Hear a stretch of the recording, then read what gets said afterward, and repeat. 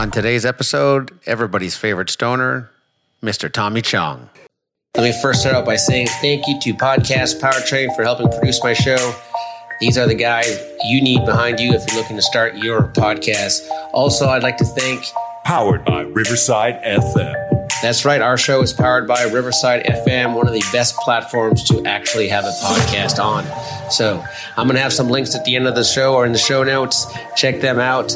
These are the two people that you need to get with to make your podcast top 100. This is the Good Dudes Grow 2.0. On the Good Dudes Grow 2.0, we're here to let you know the importance of plant-based medicine and psychedelics on mental and physical health. We're bringing you stories of how these medicines have changed lives and can save lives. We want to teach you the healing power of plant-based medicine. This is the Good Dudes Grow 2.0. Everybody wonders why we broke up. I'll tell you why we broke up. We got rich. And I learned one thing, you can't make a rich Mexican do shit, boy.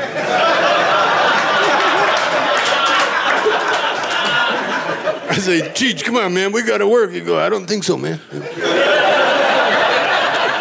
You go ahead. I say, I'm gonna stay here and do something for my people.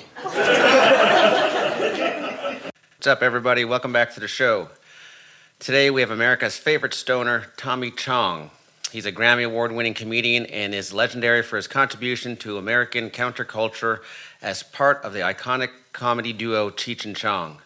These two guys recorded 6 gold albums, including the 1971 Grammy winner, Los Chinos.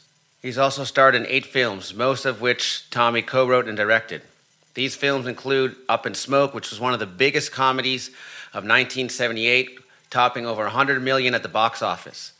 Others include Cheech and Chong's next movie, Nice Dreams, Things Are Tough All Over, Cheech and Chong Still Smoking, and The Corsican Brothers. Tommy Chong is also the author of the New York bestseller, The I Chong, Meditations from the Joint. The I Chong is at once a memoir, a spiritual exploration of his time in prison, and a political indictment of the eroding civil liberties in post-9/11 American society. He tells us the unbelievable story of his trip down the rabbit hole of America's war on drugs and his experiences in the federal prison system.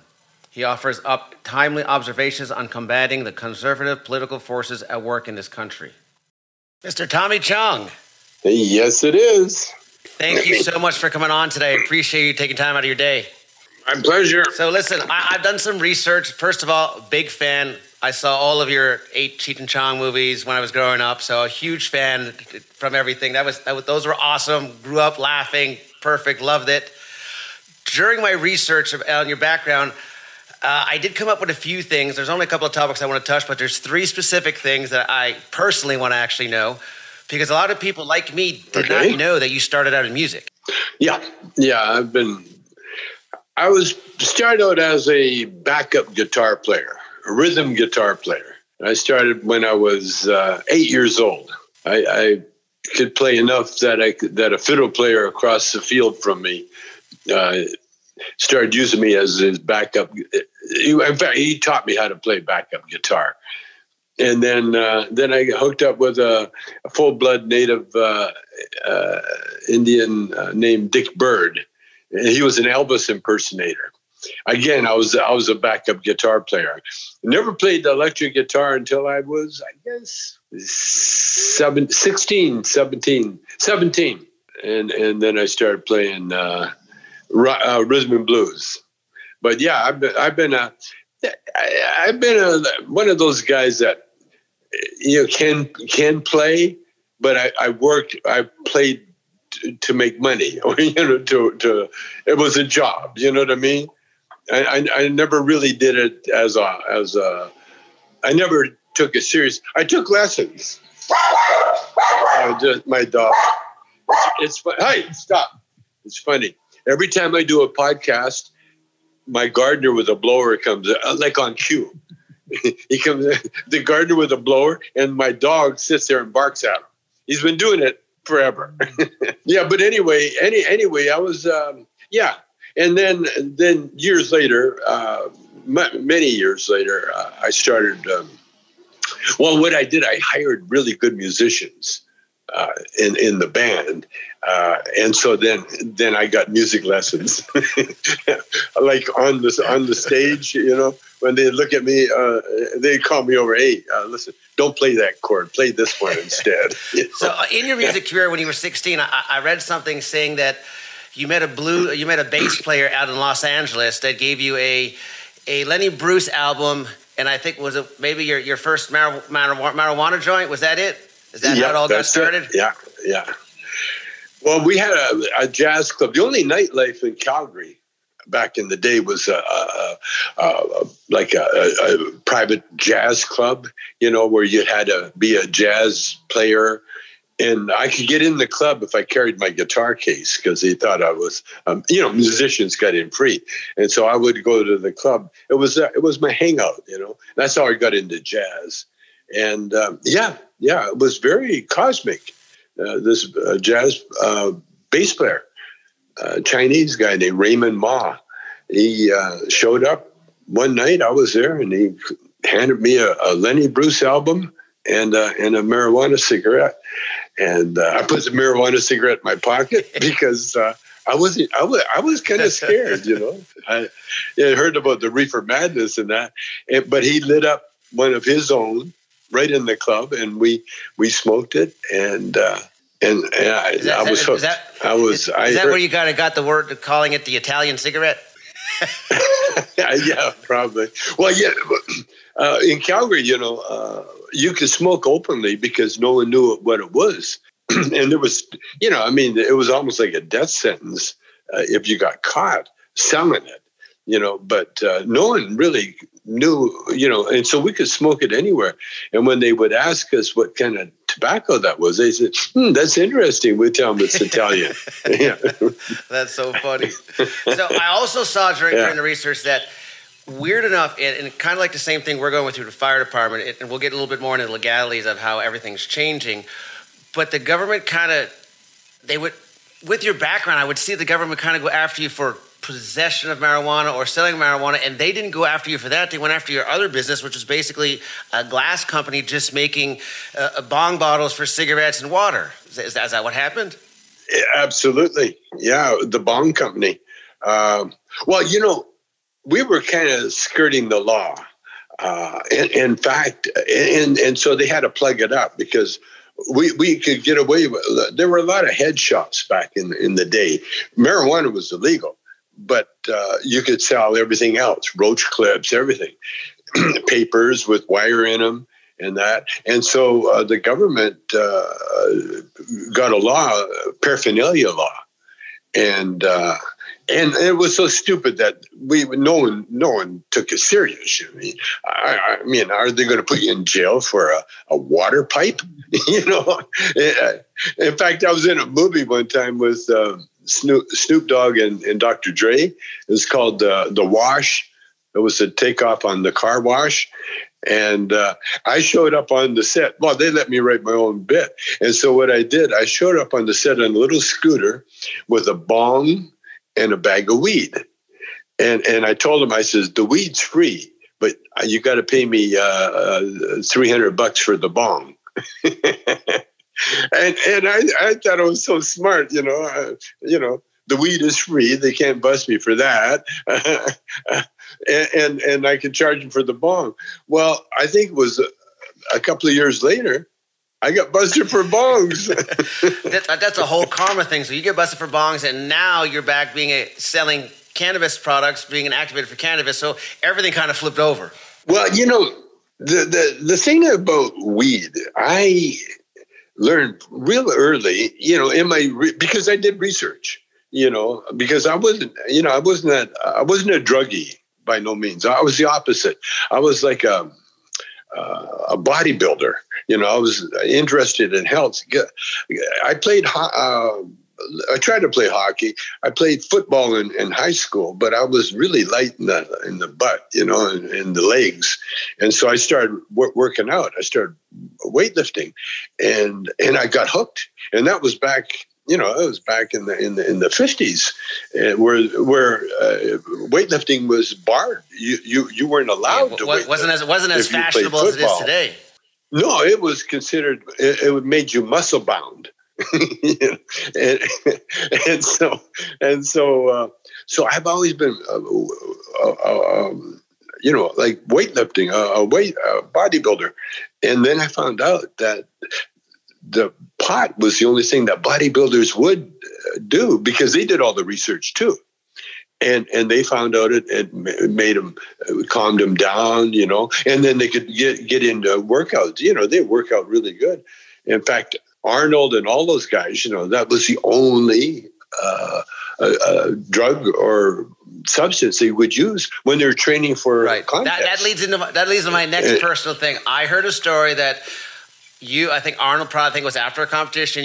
They were all outside, or they were hanging out. They were having like bong hit competitions, and then I guess they kind of outbeat you, which was sort of funny in retrospect. Well, I was a kid, considered I was the little guy that hung out with these guys. Zabo, the guy that ran the gym, he would have little pot parties at his house, and the thing was, they had a big bong, a nice size bong, and they would put like an eighth of weed in the bowl and fire it up with a torch, and then they would suck it into the bowl, and it would explode. And these guys are nuts. They're the guys that supersets 50, 60 pounds for curls, and so they were crazy. And the whole thing was to, make that thing explode. And so when they handed it to me, I took because I'm a one hitter, I take a little, that's it. And it was like, get out of here, punk. I love when I heard that story. That was so funny. Now, what are you thinking about that's coming down the pipeline with all the legalities of cannabis? Where do you see that going? Do you see that headed more? I know some federal governments are talking about it. They're trying to get it. The House just passed something a couple of weeks ago saying they're trying to get it. What do you see? What do you envision? It's going to be rescheduled. First of all, they're going to reschedule it because all the evidence is in. So they're going to take it off that because it's Schedule 1 now. It has no medical use whatsoever. And that was because of the heroin scare back in I guess the early 20s or whatever it was, when they used to have heroin. They were selling heroin like Oxycontin. They were selling it, over the counter for sleep aids or dental work or so. And so they lumped the marijuana in there with the same tag. And so they have to reschedule it to something that it can be regulated, but it has definite proven medical goodness in it, because all my wife's friends, especially my wife, she never smoked pot. She never smoked anything. She thought it aged her, but she does these little strips that I got, these are breast strips with THC in them, and they're like the wonder drug for her set. And they have THC. They have THC, and they're like little breast strips. You peel it off, put it on your tongue, and she takes a half of one. She cracks me up. But I mean, she's incredible, and she's beautiful, and she takes like 3 dance classes and yoga classes, and she's got this body that it keeps me awake at night. Kind of keeps you awake, keeps you awake. Kind of the clubs when you own the clubs and you started with what do you call them? Actresses in the beginning. Was that it? Was that the word we used? Right. The strip club. Well, we had there again, pot induced, you get high and you think, I got an idea. What happened? I had an after hours club that was given to me. Can you believe that? The guy built a friend of mine. He bought the whole building, and there was an empty steakhouse on the property. And so he, very, very smart guy, he said, would you like a nightclub, after hours club? And I said, yes, thank you. And so and that's where I met my wife now, because she was so young, no one would let her in any other club but my club. Because her and her sister would go around barefoot. And so you can't get in nightclubs without any shoes, no shoes, no service. Remember those days? Yeah. So we had the nightclub, and then I had another nightclub given to me again, because, it was very tough. The times had changed. It was the 60s, and times had changed, went from alcohol to pot. And so the crowd, the young crowd, they weren't going for that. And the booze heads, the drunks, they wanted to sit there and look at naked women. And so I opened a strip club, and that's when I found out that dancers, you paid like $200 a week, but actresses, you paid them maybe $50-$60 a week, and they were glad to get it. And they would do the same, and they did more actually, but they were treated more, instead of like a sexual object, they were treated like human beings, and it was with respect, because once the girls start talking, they were, a lot of them, they were not only beautiful, but they're so intelligent, and they're only working like that because it's an easy way to make money, a lot of money, big money. And my wife, again, she was too young to work anywhere else, and she looked young, but because I owned the club, when we started the strip, in fact, she was the one that helped me turn it into a strip club. And then she started working there. My brother, he ran the clubs. He hired her first as a cigarette girl, and then that lasted one night. And then she became a waitress, and she became made more tips than anybody else in the club, in the city. The waitresses used to have this little competition, who made the most tips, and Shelby made more tips than anybody else in the city, because she was gorgeous, and she made this little, she's a seamstress too, she makes clothes, and she made this little sexy dress, and it pulls you, and it looks like you're going to see something when she bends over, and of course you don't, but the guys just threw money at her. And the funny thing about her, she would count her tips in front of my dad, who was the bartender. My dad was, was Chinese and very Chinese, and he worked in restaurants all his life too, but as a bartender, he got a few tips. Nothing like my Shelby had 100, 200. Great times. So on your research at cannabis, like you said, you did a lot of research. I saw your documentary. Everybody seems to think that if you take what I have in the past, you take a lot of cannabis. The old way was they had the fried egg. This is your brain on drugs and everything else. It doesn't make with the research. It doesn't make you stupid. It's not like it's gonna affect you completely.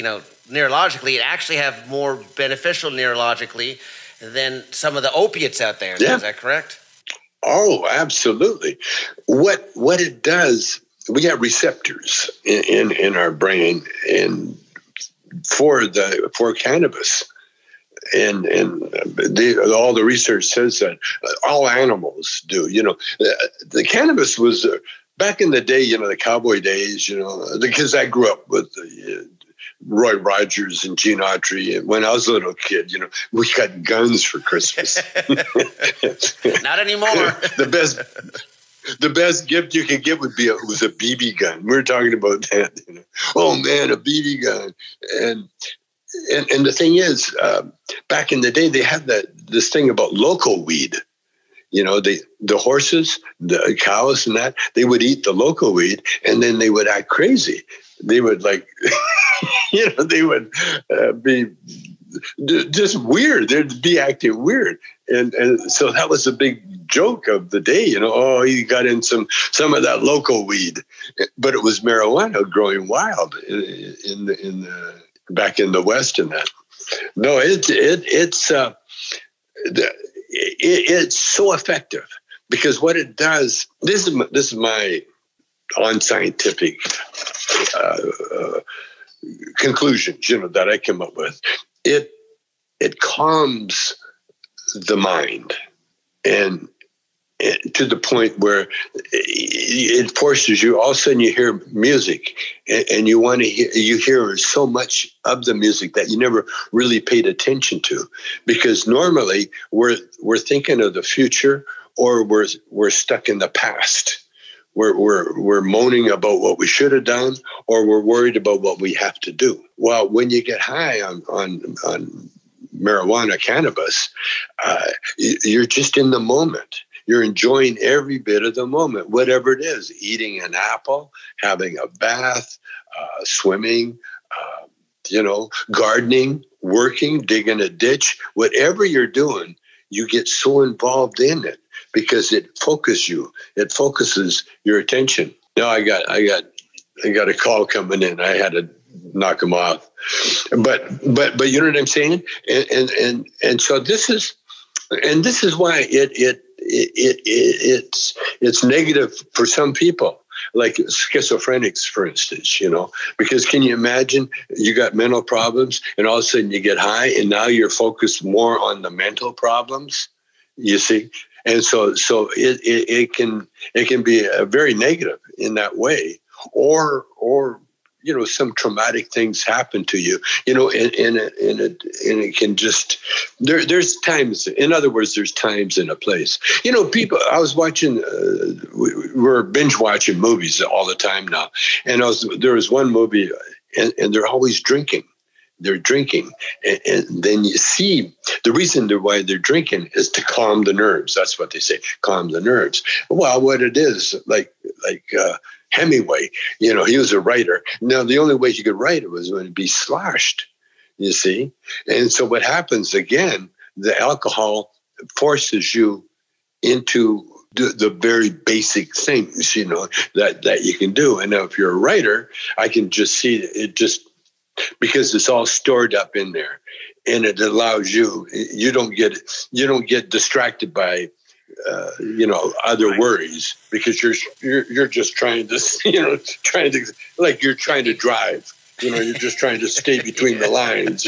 Exactly, and that's the conversation I was trying to have, like with fire departments and their whole thing. It's fine for you to get off shift after a bad shift and go to the bar and get sloshed, when it might be actually safer and more beneficial for a healthier way to actually go maybe have a THC beer or a strip like yours and just kind of relax and mellow out after that shift, instead of worrying about getting sloshed, even feeling worse the next day, and all the bad stuff that comes with alcohol. That comes with it, yeah. Like being mean to your wife and kids, being mean to anybody, or being rude or being ignorant or telling people off for no reason, The trouble is with alcohol, it makes you aggressive, It'll take the meekest guy in the world and he'll fight a brick wall, you know what I mean? And especially firemen. Oh yeah, because you're fighters. That's what you're doing. You're fighting a fire. You're fighting, a disaster. You're the first guys in there, throwing bricks aside, trying to rescue somebody. We're constantly on edge. So, to take that edge off, I would feel like I'd feel much better to take an edge off to where I know, A, it'd be healthy, B, it won't make me worse. Well, look what alcohol does to you. I took a drug course when I was in prison. It was mandatory because... it was mandatory because I had a drug rap, and so they treated me like, and I wanted to anyway, And I found out alcohol, what it does, it acts on the body the same way that ether does. When back in the day they used to use ether when they put you under to operate on you. Well, what ether does, it takes you to that close to death. You're that close to death. That's why they have the anesthesiologist there monitoring your heart rate and so what they do, they just keep you alive. But you're not, but they can do anything with your body because you're really out of your body. So it's an out of body experience when you have alcohol. And the problem, the worst thing about alcohol, it attacks and it destroys the liver. Well, the liver is where everything is distributed to your body, the good stuff. And like the kidney is the filter, but the liver is the distribution center. And then if you ruin that, you die. As simple as that. You know, it converts stuff into blood, and then that's your lifeblood. And so you're really drinking poison when you're doing alcohol. You're really drinking poison, and you usually die early. You know, you die before your time. Marijuana, on the other hand, no, not at all. The lungs, if you smoke it too much, I had friends of mine, when he turned 80, almost 90, he quit smoking, but he still did edibles, and right up until he died. And that's what I found out, it's just so much more healthier for you. And especially firemen, because firemen, the ones that I knew, they worked out. The ones I knew, they had a weight room in the place, and of course you have to work out because just carrying all the gear is heavy. 100%. Then you got to run and climb ladders. They don't care on a 100th floor whether you're tired or not. No, you got to be in shape. Oh man, when that World Trade Center happened, and I was watching those guys going up, how many 300 flights of stairs with all the gear. Oh, I can't. I used to do stairs to stay in shape. When I was on the road, this was a few years ago, because I always did stairs, but just my little sweats on. Imagine carrying this gear in your, oh man. You guys are something else. All right, on closing the show, something on a personal note. I know you had cancer in the past, beat it. It came back. How's it going now? Is it gone? Gone. Fabulous. Gone. Like a cool breeze. Gone. I had my blood work done, and they just wanted to, he said, there's just one little thing. When you get your blood work done and the doctor gives you, that's good news. Everything's great. But you're waiting for that one. Exactly. And he says, everything's good, and I'm waiting. What? I'm very close to being a sugar diabetic, which is dangerous. And so I take a little pill, and that's it. And then I knock off the sugar, which wasn't hard to do. But no, the weed, man, it affects the brain, and in a very very good way. I have another firefighter that just got diagnosed with. Actually, I have a friend that just got diagnosed with advanced colon cancer. He's getting his medical marijuana alliance. I have a firefighter that had a tumor in his brain, and the University of Miami did give him a cannabis pill, their medication, to go on because he can't take anything like Zofran for the nausea and everything else with their chemotherapy. So he's taking that. So this is where this whole podcast started, is that conversation, because the fire department didn't really. They're like, well, we're not sure if you can take it. And he's like, well, it's the only thing I can take, so we need to figure something out. And this is why I started this podcast, is try to bring more awareness, talking to more people, talking to people like you who've been in the industry for a while, and I went through a lot more than most have gone so far, and give more insight on the past, the present, and the future of the industry. Well, good for you, and don't be shy with the pot. The Rick Simpson oil, it's powerful. And what it does, it almost puts you in a coma. But tell your buddy, if you got any kind of ailments, dose it. Dose it with a heavy duty stuff. It can't hurt. The most it'll do is maybe put you in the bed for a couple of days. Like a coma. It's like an induced coma with munchies. So it's good. Well, Tommy, I appreciate you taking the time out of your day today to talk with us. I hope you and your family stay healthy during the COVID and everything else, and I hope we can talk soon sometime. Anytime, and good luck with you. Take care, Tommy. Take care, brother. Bye-bye. Okay, man. Bye-bye.